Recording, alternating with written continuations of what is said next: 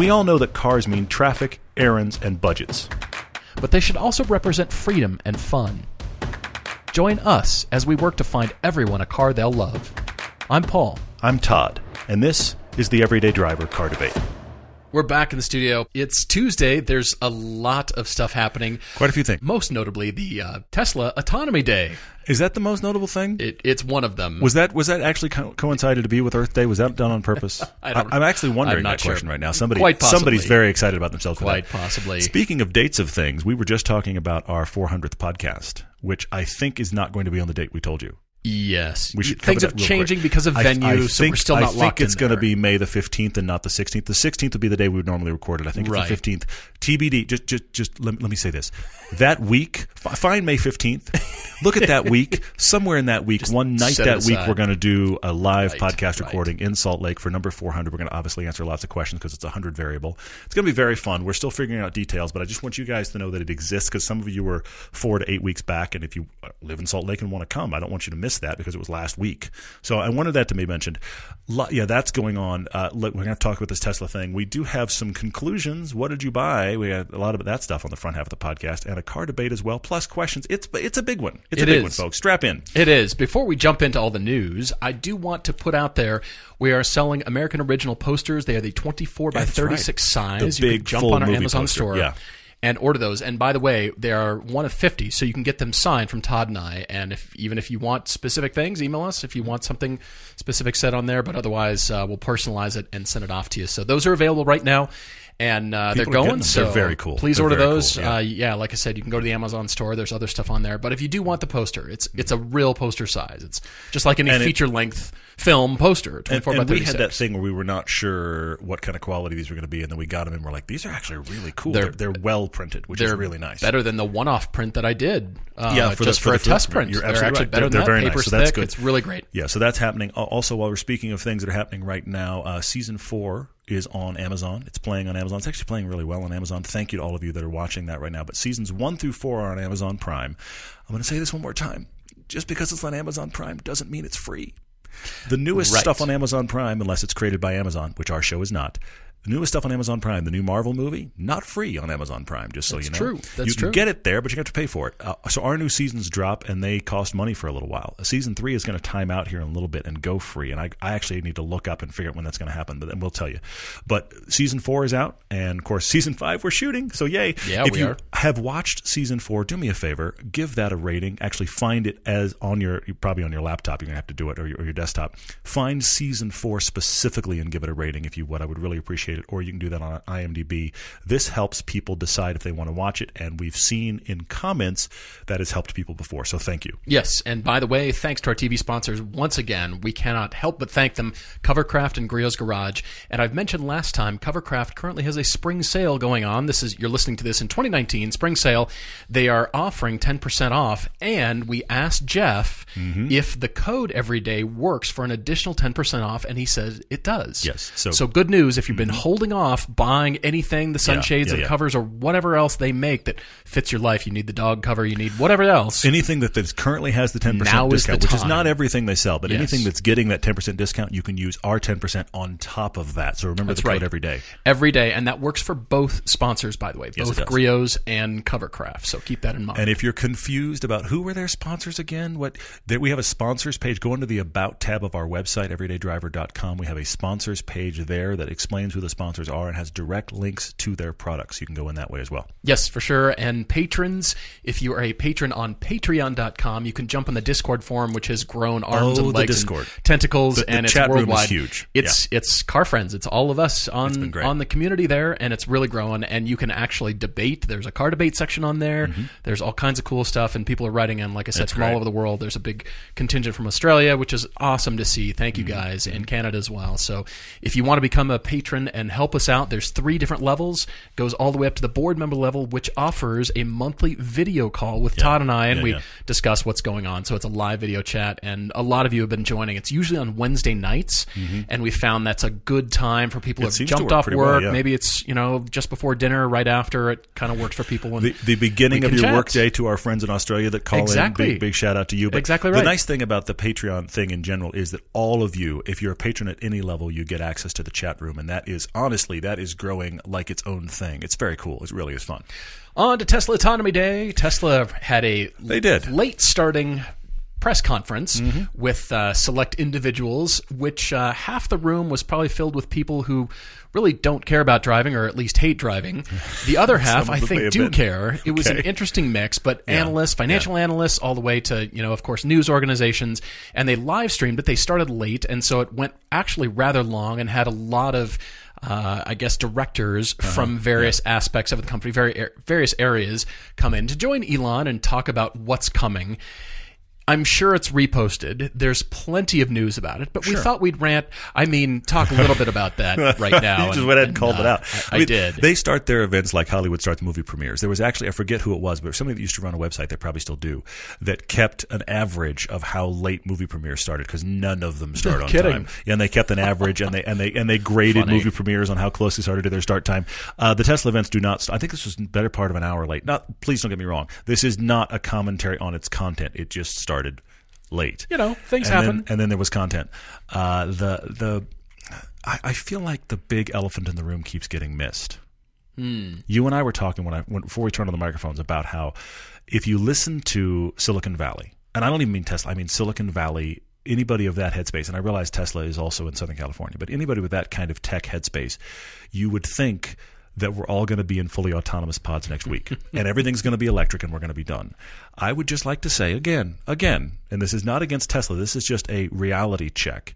Electric cars are 2% of the market, and they use lithium batteries, which is very difficult to create and is not ubiquitous by any means. There's not a ton of lithium in the world. Most of it, I was actually reading recently, is pulled from briny water. Forget mining for a second. Actually mined, if you will, from briny water, which means not the ocean, by the way. I'm talking the Salt Lake style thing. That's where it comes from. Amazing. Chile is one of the best providers. And the thing is, when you're 2% of the market and we're having trouble with getting batteries made, and you actually, I think, had a thought on that, something you heard on that. Yes, I do want to touch on that. I'm wondering about what if it's even 10% of the market?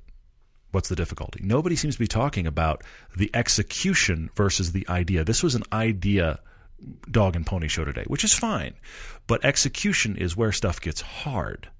Yes, and to that point, he keeps with the self-congratulatory statements about making a manufacturing process for a new technology is hard, and we did it. And talking about how the Model S came out in 2012, and it's 7 years old, and nothing can compete. And on one hand, yes, you've done it. On the other hand, a lot of companies are just because you're first out of the gate doesn't mean you're winning everything, because with electric cars and the future of it, there is never going to necessarily be an end winning, hey, we did it, we're the best. There will always be advancing technology. Some companies will, sure.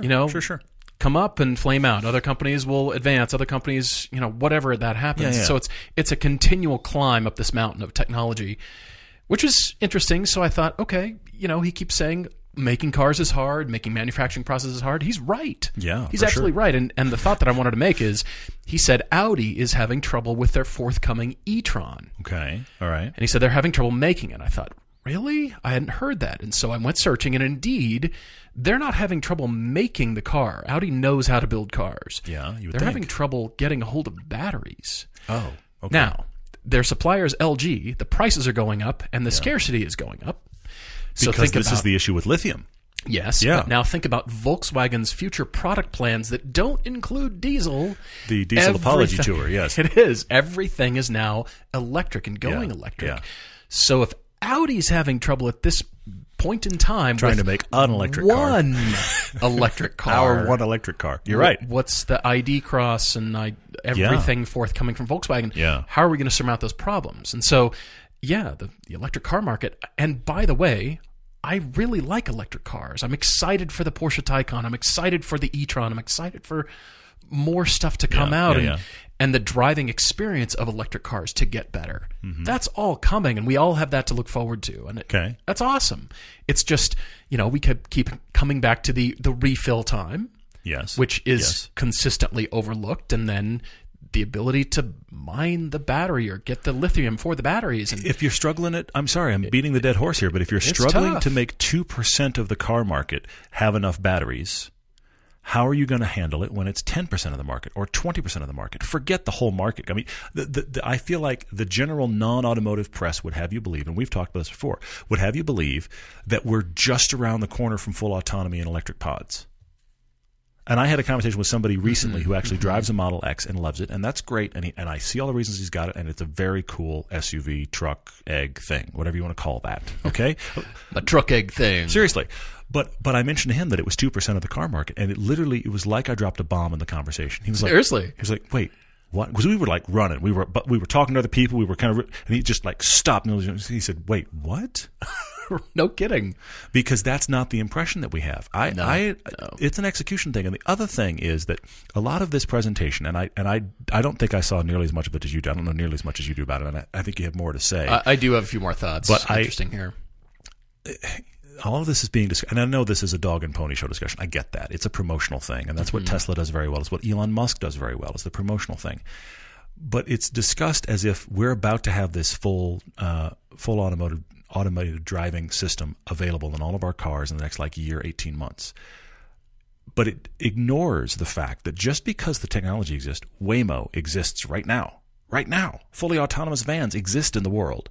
But having them available everywhere, getting through the legislation, dealing with world governments, this is never a fast process. When you and I were talking earlier about the fact that one of the main reasons that HD is ubiquitous across the entire nation is because the government finally decided, here's your 10-year swath and you have to get it done by here. Mm-hmm.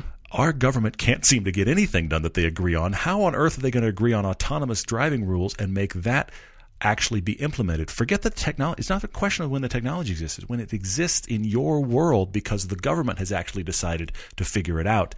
Oh, my Lord. Just because it exists does not mean it's here. Okay, distilling thoughts further, you might continually hear that Todd and I are Tesla haters or electric car haters, and I will continue to reemphasize that is not the case. I think it's the mindset that you're talking about, and that is, this is going to be this by this date, and thusly let it be so, and that'll be it, leaving no room because we said so? Because we said so on every category. Fair. Very few other companies, cars aside, operate that way.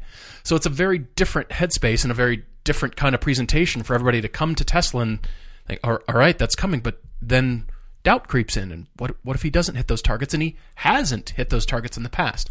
So let me boil it down for you.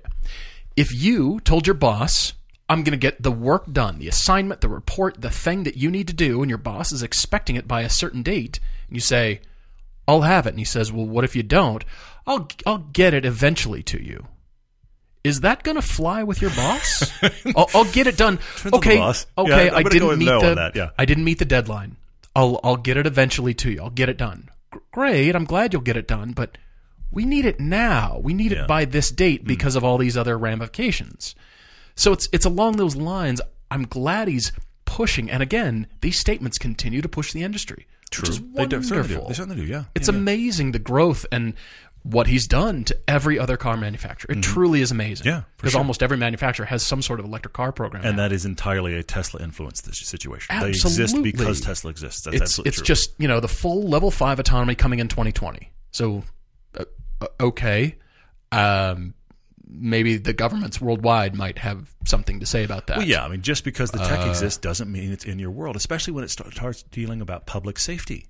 I mean, there's the counterpoint that I read recently, and I'm totally going to get the stat wrong, but they interviewed people, and the vast majority of people were not interested in being in a driverless car.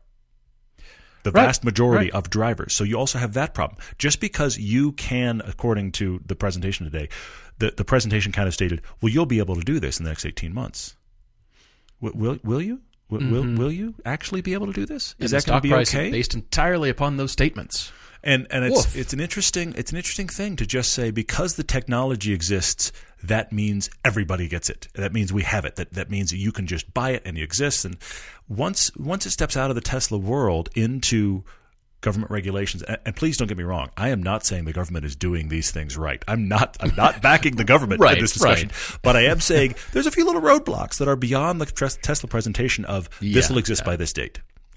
So Elon mentioned they're not using LiDAR. They're using only cameras and one radar. Which is very interesting. That's a unique approach. And they have laid out their case for it, but their senior director of AI, Andrej Karpathy, kept using words like long tail and heuristics. And I looked these up. Okay. Long tail refers to a more specific statement. You're shopping for a pair of shoes. You don't just type shoes. You type, I want Adidas running shoes size 11 or something. In black. So that is considered a long tail, more specific type of string of code. Sure. Okay, it's more specific. Great. And heuristics really is a fancy term for we're kind of guessing. We're using a rule of thumb, or we're using common sense, or we're using, kind of a known thing or social, contracts or whatever that is. Building based on patterns. It really is, but it's not defined solidly past that. So I'm thinking, okay, so there's still a little bit of, there's a lot of space in that statement. There's a lot of space very in much there, for so. sure. Yeah. So you can't necessarily gloss over the cameras are only going to be the best, because it seems like everybody else is using LiDAR, and there's a lot of other smart companies doing great things too, and competition's healthy. Yeah, all of the intelligent people solving this problem are not all employed at Tesla. So to make sweeping statements of, well, they're all wrong. Well, okay, did you ask them? Like, they don't think they're wrong. Well, and they're using LiDAR, and they don't think they're wrong. I come back to fully autonomous Waymo vans. I'm not saying that Waymo is the person doing it right, but they are the person doing it now, like currently, so that's an interesting animal as well. The ultimate thing that I took away not only is the, autonomy's really upon us right now. We'll see. If you lease a Model 3, you don't get the option to buy it afterwards. You give it back, which means it's now going to be part of the Tesla network and therefore challenging Uber and Lyft. Yes. Which is like the Apple ecosystem. It's only, and contractually, if you read your contract, Elon said it's only within the Tesla network. Those companies aren't allowed to buy a bunch of Teslas and use them. They won't allow that from a legal standpoint. That's their end-use contract. I'm not. I'm lucky to be able to say and speak the word and maybe even spell the word economist. I'm not an economist. But if you only lease a product, if you only offer it for rent, let's say, or for sale, rent or lease instead of for sale, don't you kind of remove it from market forces too? Don't you just get to say it costs this much? And what it's actually worth is less of a factor on your product, because you just say, this is what it costs for you to have one, but you don't really have it. You're borrowing it. And so you can lease a Model 3, give it back, lease it to somebody else. It keeps the loop closed, and it makes their cars it keeps, let me put it this way, it would keep a Model 3, I suspect, worth more on the used market than it ever would be if it was actually released to the market. Well, speaking of economy, Elon's entire outlook towards economy is to keep removing parts off the car until you don't have pedals and a steering wheel and anything else. Yeah, the pod. And therefore, according to his tweet, that now we've removed you from the tyranny of driving your own car, which flies in the face of tyranny. Why everybody's listening to this podcast. Probably, yeah. Probably. I don't agree. I don't see it that way. Was that the actual word choice? That was the actual tweet. The tyranny of driving your... I don't see it that way. None of us see it that way. All right. Okay. All right. And but that speaks... Look, there is a large segment of the market. He doesn't see it that way. Because if he saw it that way, he wouldn't be building the next Tesla Roadster. Because what's the point of having an awesome, fast, fun Roadster if you're not driving it yourself? Okay. Bragging rights. Maybe. Yeah. I suppose. Somebody actually asked him, who's responsible in the event of an accident? Ultimately, he said, well, Tesla probably is, but let's not have accidents. Okay, I agree, but... I'm going to type that out. Let's not have accidents. How are you going to... And it's so. Can you guarantee and now that? It is that so. The contract? Perfect. Let's try to move on, can we, to some actual conclusions, because this could go on a while. Many. Thank you all for writing back your conclusions to us, and you've done a marvelous job of including your episode number in which we referenced and a few details about what we suggested. all of the things about the podcast, so that was great. And jumping into episode 94 from Jean-René Boutin in Canada, he wrote to us about the scarcity of Japanese sports sedans, and now is driving a Mazda 3 Sport that he bought in July 2016. It was part of the list of models that we discussed. Yeah. He said it's no rocket, but the driving dynamics are good, and it's endearing, practical little hot hatch. It is, for sure. Without actually, here's the thing, and it's actually not that hot a hatch. It's a lukewarm hatch, and it's still pretty good to drive. Yeah, so I'm glad you're driving that. They got it for less than 20,000 Canadian, 85,000 kilometers on it, good running order, scratch-free. They were thinking about an Acura TL with a 300 horsepower V6, but ultimately the price went out, and the balance is what got him. So I love that you got it. Excellent. Well bought. Yeah, that's very cool. Actually, we have to add to that because he was shopping and bought the Mazda 3. His wife started shopping, and they wound up with a Mazda 6. And he's apologizing to me for the 2 Mazdas in the garage, but the deals were so good and the dynamics were so good that he couldn't resist. And he also concluded, interestingly enough, that the Mazda 6 had one of the biggest trunks of anything they'd driven that was an actual. You wanted a sedan for your family. And here's me. Can you hear me? I'm actually applauding you for a sedan for your family. You wanted that. So that big trunk in the Mazda 6 was a big thing. So we're thrilled. Look, you're an all Mazda garage. I will take your apology under advisement. But anyway, so yeah, but thanks for listening and thanks for writing back. Hal Bullock wrote to us from episode 206. He was asking about, I love this. This is Hal's conclusion. This is a curveball. Yeah, no kidding. You found the ultimate wild card, Hal. Hal wrote in and said his question was all about tall man mods. And so we talked about cars that we, as guys at 6'3" and taller, can get in. We recommended Cayman, 911, M235, Mustang GT. He had a budget of about $35,000. And then he bumped into a friend selling a 1981 Fiat X19. Didn't see that coming. Seriously, because why would we see that coming? First off, why would we recommend that car out of the blue? And then secondly, why would we assume you'll fit in there? And yet somehow Hal does. That does fit into the spectrum of sacrifice, definitely on the sacrifice end. But yes, it does. It's fun in the twisties in the North Carolina mountains. And he didn't spend all his budget either. That's pretty crazy. Yeah, no kidding. All right, episode 338. We talked about Eddie the bootlegger.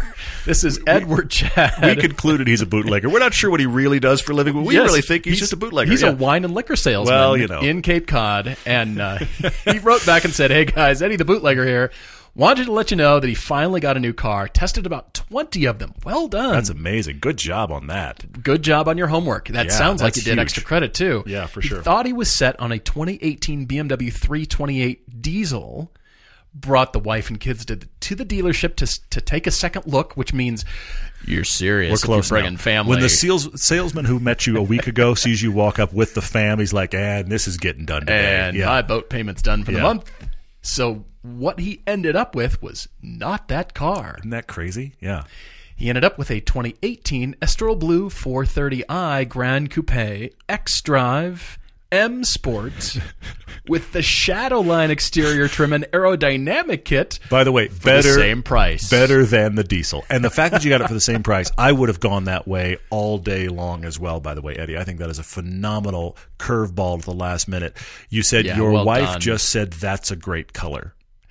And thusly let it be so. I think that's really cool. Done. All right, we've got episode 363, Daniel Ryan in Arkansas. He was checking back with us and, was looking around. He was debating fun cars, something rear-wheel drive, something mid-engine. He would have thought he would have stayed in Saab land or Honda land. Well, he traditionally had, with the exception of the Saab, he'd had very, very traditional, very staid cars. This was the sports car purchase. He and his wife had just gotten out of debt. You may remember that discussion. And so she said, you should get a sports car, followed by, you should spend less than $10,000, which is where this got difficult. And because this was a family, Daniel and his wife, who actually were worried about, they just got out of debt. The whole point was, I can't spend more. Which restricted us so heavily to rear-wheel drive, mid-engine. What are we going to do? He got, you may see it coming, he got a 2002 MR2 Spider. Done. Which I would be surprised, actually, if you even spent all of your budget, and that is a fantastic car. He said near miss on a decent condition, 84 300ZX, but he said it's probably a good thing I went with the Toyota. I agree with that for sure, yeah. Well done. And then finally here from episode 375, Dr. Andy Boski, whose nickname is Rudy. And you remember, it's a pretty recent episode at this point. He was the guy debating the M3, that pristine M3 versus the Datsun 240Z. Yes. And he sold the 240Z. He has no regrets. He said the new owner and her husband picked it up in Michigan, drove it to California, two hippies in their 50s having an adventure. I love it. But he also said there was enough. This was the situation where you may remember his wife didn't want to be in it because she didn't like the fuel leak smell. Yeah. So he kept watching the news for, elderly couple found dead from gas fumes in a 240Z halfway between Michigan and California. But apparently they made it back. They've sent photos. They love it. So he's thrilled. They're thrilled, which means he was really shopping. Yes, and he did buy that M3. He was, I'm glad we pushed over the edge. And, he's got pictures of their trip, and he's got the new M3, which he would love to share with us. So, he's sending us emails. And it will be driven, not daily, but it will be driven, and driven like it was supposed to be, above 4,000 RPMs. Which is great. And the 993, by the way, the 993 that he already had, remember that? Yes, I do. It was repainted and is still at the restoration shop in Chicago. Arena red over cashmere with the hardback painted sports seats. I love it. And it will look very nice to the white over black E30 M3. Very cool. I think that was a great, great choice. I really do. So thanks for that, Rudy. Thanks to all of you guys for the updates. He said his nickname's Rudy, bought the M3 from someone named Rudy. His email starts with Rudy, and they had a dog named Rudy once. So he tried to get a personalized plate, said Rudy, but it was not available. We named the dog Indiana. That's one of my all-time favorite dog stories. Anyway, so there's all of those updates on cars that you bought. Thank you for all of those updates. Keep sending them in. Be sure when you do send in the podcast you were mentioned on. It helps us actually remember the story and re-reference it, so thanks for that. We will be right back. We're often asked how we find the cars that we recommend to all of you listening. Whether it's local or nationwide, our searches start with Auto Tempest. Instead of searching each car shopping site separately, you can enter all your parameters for the car you're looking for into Auto Tempest one time, and then you can search for them all at once. See results from Cars.com, Cars Direct, eBay, and more, or you can jump to AutoTrader or Car Gurus without entering anything new. Same parameters, new site. You can even search all of Craigslist. Think about how hard it is to search Craigslist nationwide, one at a time. Autotempest.com has got you covered there all at once. Auto Tempest can help you find your next new or used car, whether there's a dozen in your neighborhood or 2 in the country. Plus, the people at Auto Tempest listen to this podcast, and they're always refining the site for more features. They've got research tools, buyer and seller guides, and they're listening to what their users need. So if you're doing your own drive homework, you're chasing your dream car, or just looking to feed the disease, as we are all the time, Autotempest.com is your place to start. Plus, I was on it an hour ago.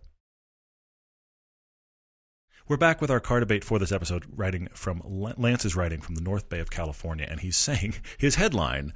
I'm going to kind of spoiler alert this entire email because I'm personally not going this route. But his headline is really the thing where he went, "I'm sorry." Is a used BMW i8 a good idea?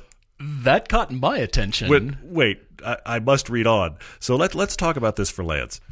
He has been planning on picking up a second car to drive the kids around town to sports practices, mostly trips of 2 to 5 miles, slow traffic on surface streets.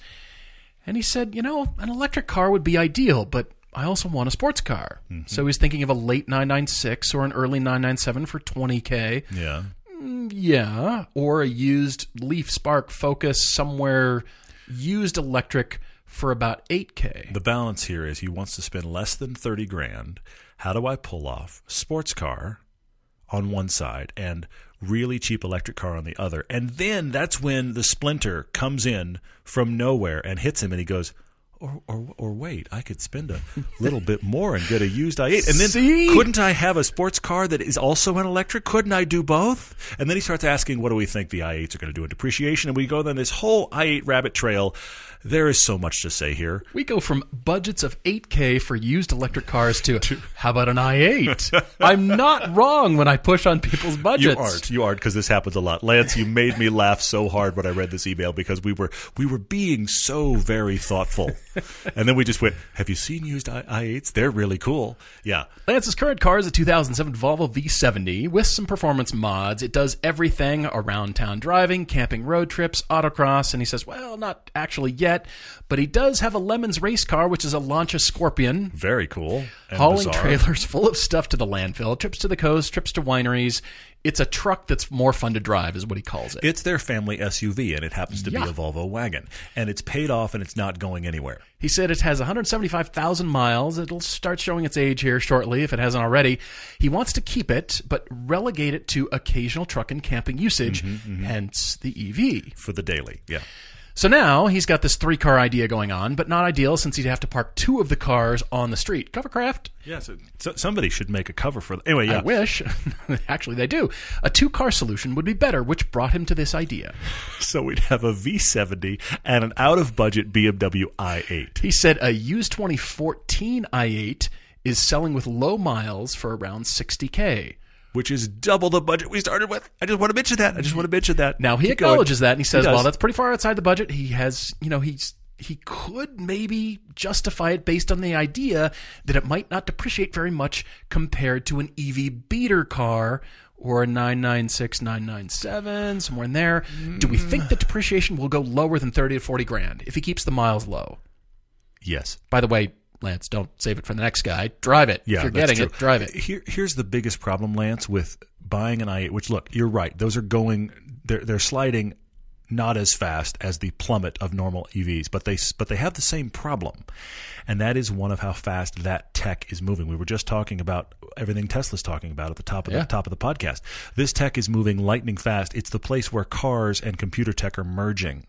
So once we started getting nav screens in cars, they all started aging faster. You buy a car from the 80s with a nav screen, it doesn't seem that old. You buy a car from 2002, you're like, what is this Atari in the dash? Okay, so I mean, this is it actually does have Atari in the dash. Yeah, now. Seriously, there is that as well. But so the thing about the i8 is, I do think it will not go as fast as some of these other electric cars, but ultimately you are already on last gen electric tech. It's not going to hang out onto its value in the long term. I don't think it's something. Let me put it another way. I don't think it's worth justifying doubling your budget because you think it's not going to depreciate as fast. I think it's still going to fall prey to old tech. Styling-wise, an i8 is striking, cool. The doors alone will, get everybody excited. And I think styling-wise, it looks as modern right now as it did when it was introduced like 5+ years ago. Lance is very comfortable doing his own maintenance, so buying a mechanic special is not out of the question for the right price. I went shopping, Lance. Uh-oh. On Auto Tempest, I found a 2015 i8 on Cars.com for $46,900 with 10,660. They're down that far already? $46,000, and I thought, this has got to be salvage title. Nope. It's white. It's for sale. 10,000 miles. $46,900. I'll bet you they'd take $46,000. You could have an i8 for $46,000. I didn't know they dropped that far. I didn't know you could find anything like that at that price. $46,000 is rather compelling.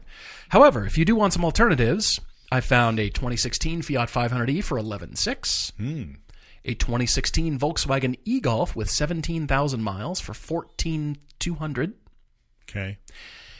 And the car that I think you should consider, which is a 2012 Tesla Model S 85 kilowatt with 171,000 miles for $25,900. So you're doing single car with the Tesla Model S? Yeah.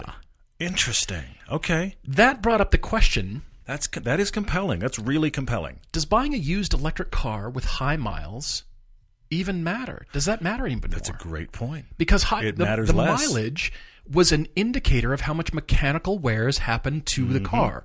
All of the components, but more specifically the engine. So we're miles and oil changes and all that stuff. But if it's an electric car and it's got high miles, who cares? And there's so few parts that wear out to begin with. That's a great point. So it's far less of a deal. Okay. The ad said it's got an 8-year warranty, so it's still under warranty at this point on the battery and motor. It did get a new motor under warranty, and it got new brakes and rotors. It got new front steering components and a new normal 12-volt car battery. Okay. And he also the ad also said over 170,000 miles or so, when it's now 100% charge, it's rated about 237 miles of range. Okay. Where it was, originally rated over here at 265. Sure. So it's dropped 11%. But it's over an that 85, mile. not the 75, which was less than 200 miles. So it's still over 200. Correct. So over Even 200, yeah. fine. high miles and everything's pretty new. It's still under warranty. Fine for $25,900, which means they'd probably take $25,000 for a Tesla Model S. Buy that car. Wow, you've done very well. I couldn't believe you've done very well there. I like that a lot. My mind's blown because again, does the mileage indicator matter anymore in the future for buying an electric car? Not really. Well, but yeah, think about how far that car has come down in 7 years. I mean, that speaks to the tech question I'm asking as well. But I think it's a compelling buy. That car's just very cruised around in California, I think, and just nothing's wrong with the interior. It's been somebody's probably commute up and down the 5 cars. What it's probably been. Yeah. Interesting. Isn't that astounding? That's really good. That's really good. Wow. You did not go where I expected. Because, Lance, I see your need for you're going to keep the Volvo. You'd like to only have one car to do the fun stuff and the kid stuff. But I do think this is a 2-car question. So I am going to get you 2 more cars with your $30,000. And I see your initial equation, which is spend 2/3 of that on the fun car and spend less than 10 on the electric. You're going to be in that electric car so often, I think that's going to be a torture chamber. I think buying a really cheap electric car is just going to feel like you tortured yourself. Sure. So I was worried about that, and I thought about this for a while. And look, I like your i8, but we're talking for more than your budget. You even found one at 50% more budget, not 100%. But still, $46,000 for an i8. Still a fine, for sure. I like the Model S. I do like that, but I think I have your answer because you're not afraid of wrenching. You want a genuine sports car in your life, but you're thinking about all of the runabout stuff you do, which is not very far. You don't go far, but you want an electric runabout, but you want it to be someplace, let's be honest, it's halfway decent. Here's my solve. Your electric car is a BMW i3. Spend roughly $15,000. Like it? That is a genuinely quirky, decent place to be. It doesn't have the "we made in Nakano" box because it was an expensive car originally. It doesn't have "we made in Nakano" box and now it's electric. It doesn't have that problem of the $6,000 to $10,000 electric cars. So it's nicer than that. You get your BMW thing you were asking about. I'm not saying it's an i8. I'm not claiming that, but that car has about a 100-mile range, which is going to be fine for you. For your usage, it's going to be fine. True. So get yourself an i3 for $13,000 to $15,000. And then take the remainder of your budget, which is about $15,000, and find yourself the nicest, newest, most powerful, best kept one you can find of the first generation Porsche Boxster. Oh, this is very different. $12,000 or $14,000 Porsche Boxster. Ooh, okay. Is that going to need stuff? Yes. You're willing to wrench on it. And anything that is a known issue on those early cars, there is a known solve. So then when you want to have a sports car experience, you have a convertible. You're in California. You have a convertible. You have, and like I say, I would highly recommend find an S. I would highly recommend find as new one as you can of that first gen. But first gen Boxsters are down there all day long. Fantastic. Get a first gen Boxster, like even if it needs some stuff. Do the stuff it needs. You're comfortable doing that while you drive your i3 to take the kids wherever you need to take the kids and plug it in at night. I've solved both problems with 2 cars, electric, sports car, and you have your truck in the yard still. The V70 is still there, and I'm out. Funny. Well done. I like that. And covers for everything, covercraft.com. Yeah, for sure. And Lance, you're going to have to send us what you bought on this one. I'm really curious. We've given you 2 very different directions to go. So write to us when you decide. Very curious. Yeah, definitely. Love to hear it. And if you've got your own car debate, Everyday Driver TV at gmail.com or on the website while you're perusing the pilgrimage trip and figuring out ways and how you can actually throw down to come with us. You're invited. The Adventures tab is right in the middle. So once you fully read all the FAQs for the pilgrimage trip, then you go over and click on the contact button there you go. Yes. on the right side and email us your car debate. Love to hear from you. We've got to get to all the questions here. Many. Starting off with Geese1RBM on Instagram, are there any other resources we could recommend for improving your driving if you don't have easy access to a track or instructors? Any good books, any good movies we could suggest for the theory behind driving or that gives you decent practical advice? One that pops to mind instantly is Ross Bentley's book called Speed Secrets. I agree. Shout out to Ross, speedsecrets.com. He actually has 2, Speed Secrets 1, Speed Secrets 2. There are a lot of secrets, yeah. There's many secrets. Worth 2 books at least. Yes. And these books are actually laying around the offices of RSR for all the pro drivers that come in and they're waiting to go on track. Yeah. guess what they start reading? Yeah, they just pick that up and read it. We've seen it read many times at our hilarious. Last. RSR actually has an alliance with Ross Bentley, who does a total track rats trip every year to the ring and spa. Right. Our trip is available for those of you that have track experience, but it's also available if you have no track experience. You're not even sure if you like to drive fast, but you like cars and those tracks interest you. We're the trip for you. Ross, honestly, and this is no slight at all because this is the kind of trip he makes, he actually asks you your track experience. You have to qualify to go on his trip, which is a very good trip. Very much so. With a lot of instruction, but it is for track rats. They are shaving time off corners. They're not just to whereas you can go with us and you're going to have a blast with us. Not that we are either, but you know what I mean. Well, but we're going to go have fun. And we're going to everybody that goes on our trip. This is the thing I've discovered: you drive as fast as you possibly can, and with those instructors, you get better and better and better. Everybody gets better, but we're not there to have an argument at dinner about how fast did you go and how well did you shave this corner, because we're here to have fun ultimately. Exactly. We want everybody to go home happy, which relates to another question I saw, by the way. There was a question here. I'm going to find it. There it is. It's Keith Refuse on Instagram said, what cars are lined up for the Pilgrimage Tour? In years past, it's been very straightforward. We've had a hatchback for the ring. We've had a BMW for spa, and we're done. This year, RSR has changed their setup a little bit, and so you will have one of a series of hatchbacks. We've got about 4 hatchbacks. There's the Golf R is in there. The Civic Type R is in there. Yeah. There's a really cool Renault Megane in there. You can even do a Fiesta ST as well. There's 4, maybe even 5 hatchbacks that are all approximately in the same category. Every person signing up we send out a form, and you send back, these are the cars I want. This is the other reason that sign up is vital, because the earlier you do that, the better chance you have of getting the car you requested, because they do have limited numbers. They've got more than one, but limited numbers of all these cars. And then everybody they get spoken for very quickly. Totally. Everybody will be in the BMW M240i on spa unless you upgraded there. And many of the people that have signed up for our trip have already said, I want upgrades there. So you do have choice.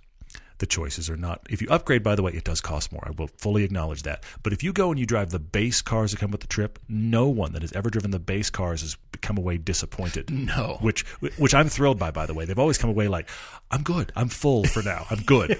So, yeah, that's what happens. Your brain will be full of all the information being fire hosed at you. Yes. Through the instruction and new tracks and track driving. If you've never been on track, we're starting at the top. It's all downhill from there. Yeah, we had Tyler join us first year. Tyler had never been to a racetrack, let alone on a track. His first day at a track, in a car, on track, was at Spa. Yeah. And we all just kind of pulled him aside and went, Tyler, we love that you're here. We're thrilled you came with us. Have so much fun out there. But realize, you kind of started at the top. Pretty much. Yeah. Pretty much. The legend continues on Instagram, said that one of the C-levels at his company drives a Maserati Levante. I'm sorry. Yay. How best does he calmly but firmly take his keys away and explain to him that he needs to have his eyes checked? Don't do anything that would cost you your job. First of all, do not, beauty is in the eye of the beholder. But I am willing to bet that at the C level, they have been through Mercedes and BMWs and Porsches and all the luxury brands. They might have had Lexus thrown in there. And Maserati was another option. Probably. And that's where it remains in my head. It's just another option. It's not a compelling one. And so it was expensive. Mm-hmm. It's probably a lease. Mm-hmm. And I would, I'm not going to suggest anything that will cause you a demotion or to lose your job. That is not the point. But a friendly discussion, the next corporate event, the next party, just, little softballs. Hey, what do you think? I noticed your car. Instead of saying cool car, I noticed your car. Yes. What made you get that? What do you think of Levante? Tell why me are you about it. I mean, why? Please explain the why. Bring the whys. Here's the thing I have discovered, though, and I'm going to try to explain this nicely. Here's the thing I have discovered, though. Gently. Yes. Having a car, if you spent money on a car, let me rephrase it, because in this case, again, it might be like a corporate lease. If you chose the car you're driving, it wasn't handed down to you or whatever. You chose the car you're driving. Somehow, you are spending money every month to drive that car. Everybody who drives a Maserati chose it. Yes. But I'm saying, if that's the case, even if you're not a car person, but you chose that car, it is nearly impossible to tell that person they have a car that is not good without deeply offending them. And it is the same as saying, and this is my example, and it's not a great example, but it's the same as saying, if you knew someone whose spouse was very attractive and awesome and wonderful, but they have a big nose. I mean, no offense to them, but they have objectively, they have a very big nose. They're a wonderful person. You understand why your friend married them. There's nothing wrong, but they have a very big nose.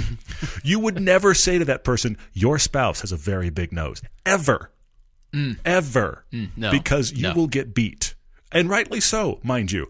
So my point is, be very careful in this discussion. But I like your approach, Paul, which is just tell me about your Levante. What? Go. Tell me, how'd you stumble on this car? You fell into the Maserati dealer and couldn't get up, and they sold you a car. Did you lose a bet? What happened? Did you lose a bet? Why are you driving a Levante? Did you lose a bet? There's a question on Twitter from Terrence Cooley asking, what do we think the electric car landscape will look like in 5 to 10 years? Which brands do we predict will be the winners? Who's playing catch-up? Well, interestingly, just read an article about China's electric vehicles, electric car companies. There's well over 400, close to 500 electric car companies. And that's going to get weeded out really quickly. Merged and counter-merged and died completely. Matter of fact, I just saw one of the co-founders of Byton just left Byton to join the competitor to go in a different direction. I'm thinking, all right, something financially or something disagreeing, but I'm looking for the article, but I'm not finding it yet. But it was saying about how many companies and startups there are in China, not to mention the existing car companies on the planet. I would say the usual suspects, the Germans, probably the big American companies. Tesla will certainly exist. I think the landscape will still look similar, but the models and the proliferation will have grown quite a bit. I don't think that any of the major car companies that we can name now are going to go out of business in 5 or 10 years. I think that's true. I don't see that happening I think over electric car landscape because, as we've identified, the challenges to doing that, just from the resources all the way to public acceptance, are still not quite there. It'll take 5 to 10 years for them to become 25% of the market. Yeah, I think that's fair. I think that's very fair, for sure. For sure. There's a great question from Zen Lee on Facebook. When you can't adjust to the best possible correct seating position, which is the priority? Your feet to the pedals or your hand to the steering wheel? I will speak directly from personal experience. The thing I've never liked about the Evo 10, which of course I love, and I own close to that with the Lancer that I have, the Rally Art that I have. Some of the best seats sold, if you get the Recaros, some of the best seats sold in a production vehicle with a bad seating position. Just a genuinely bad seating position because the wheel tilts but does not telescope. So for me personally, I am always closer to the wheel than I would like my legs to be. But I am correct for my arms. What I really want that wheel to do is come at me about 3 inches. But it doesn't. So since it doesn't, I set up my hands correctly so that my hands are comfortable, and I deal with the fact that my feet are a little more crumpled than I would like to be. That's always my choice. Yeah, for sure. Question over here on Facebook from Seth Klein. How do we feel about tuning or modifying a vehicle and voiding the manufacturer warranty? He works for a dealership and has a customer that owes $25,000 for an engine on a 2018 car with 4,000 miles on it. Oh, man. The vehicle was tuned, and the manufacturer will not honor the original warranty, and you're right, Seth. I feel like the small amount of gain is not worth it.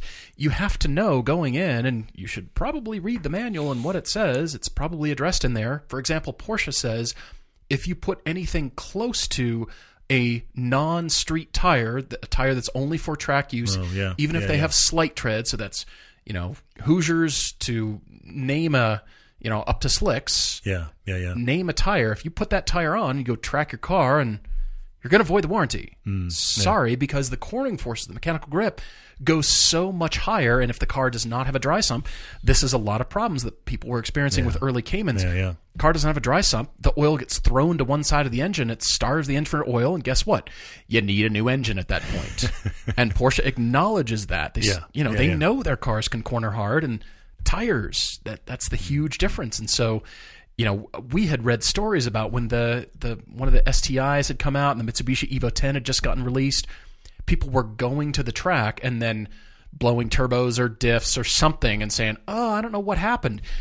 The dealerships would consult the SCCA and NASA driving logs from who entered what race in the area, find their car and say, you voided your warranty because you entered the race. You just drove it off the showroom floor and entered the race. Sorry, it says right here, no longer.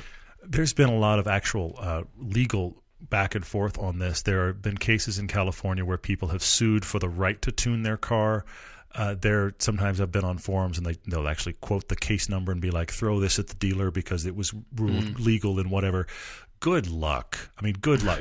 Is it possible? Yeah. Yes. It's going to be a fight the entire way. The minute you tune, you are probably voiding the warranty, and that is it has to be one of those things where it's a calculated risk, and if it goes wrong, it's on you. Mm-hmm. For sure. All right, what else is fine? Ricardo Bobby said, can you explain the reliability expectations between the U.S. and Europe? He's in Europe, and he's saying, we keep talking about that German cars take more servicing. He said, isn't it the norm in the U.S. to get your car serviced every year or 10,000 miles? I'm going to stop right there. Here in the U.S., most of the people I've known that own cars, my parents are poster children for this. We'll probably get the oil changed. Probably. Yeesh. Then we're going to fix it because it broke. Yeah. There's no annual service. There's genuinely no annual service. There's I'm going to get somebody to check the car. Why would I spend that money? The car's running until, of course, it doesn't, which is why I always make the joke about cars running in spite of you, not because of you. Many manufacturers selling in the U.S. are making cars. I got in this discussion today about why are GTIs under-tuned, and I was like, because they know they're selling to the public, and you can't have them run at the upper level and actually put a warranty on them. Right. Exactly where we were with the last question. Yeah, right. Generally, cars are tuned and set up to run under warranty and run for the worst possible denominator of owner who doesn't even know the oil needs to be changed. In the U.S., Ricardo, I don't think it's very common for most people. I know we're car enthusiasts and freaks.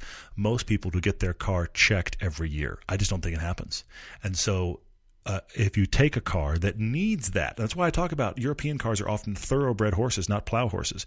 You take a car. We're making a horse video. Anyway, you take a car that needs regular service, and it's bought by a person who's used to never servicing their car. The conclusion is, well, that car's not reliable because I got to take it in every year. Right. There's maintenance, and then there's reliability problems. They aren't the same, but in many people's minds, they are equivalent. Question from Olin Roning on Facebook. As a thank you for a major work milestone, his company owners have offered to take him to one of the exotic car or track day test drives. Oh, cool. Like you see advertised in Vegas, and they're asking which one should they do. And they want to come too. This is a great thing. That's a good problem. I like this. That's an excellent reward. You have probably heard we just recently went to Speed Vegas and shot an episode of television that is coming out for season 5 there. We do recommend it, not just because we have friends there, and a shout out to Chris Everett, who is a driving coach there, but for sure. Because it's so comprehensive. Yeah. Well, it's purpose-built, too. A lot of the other ones in town are like they've repurposed a parking lot or they use part of the NASCAR thing. This is a purpose-built facility for people to just drop in and do a lap, 5 laps, 10 laps, variety of cars, variety of prices. That's what I like about the place is the fact that it couldn't be more accessible, and they built it just for that kind of clientele, which I think makes it even better.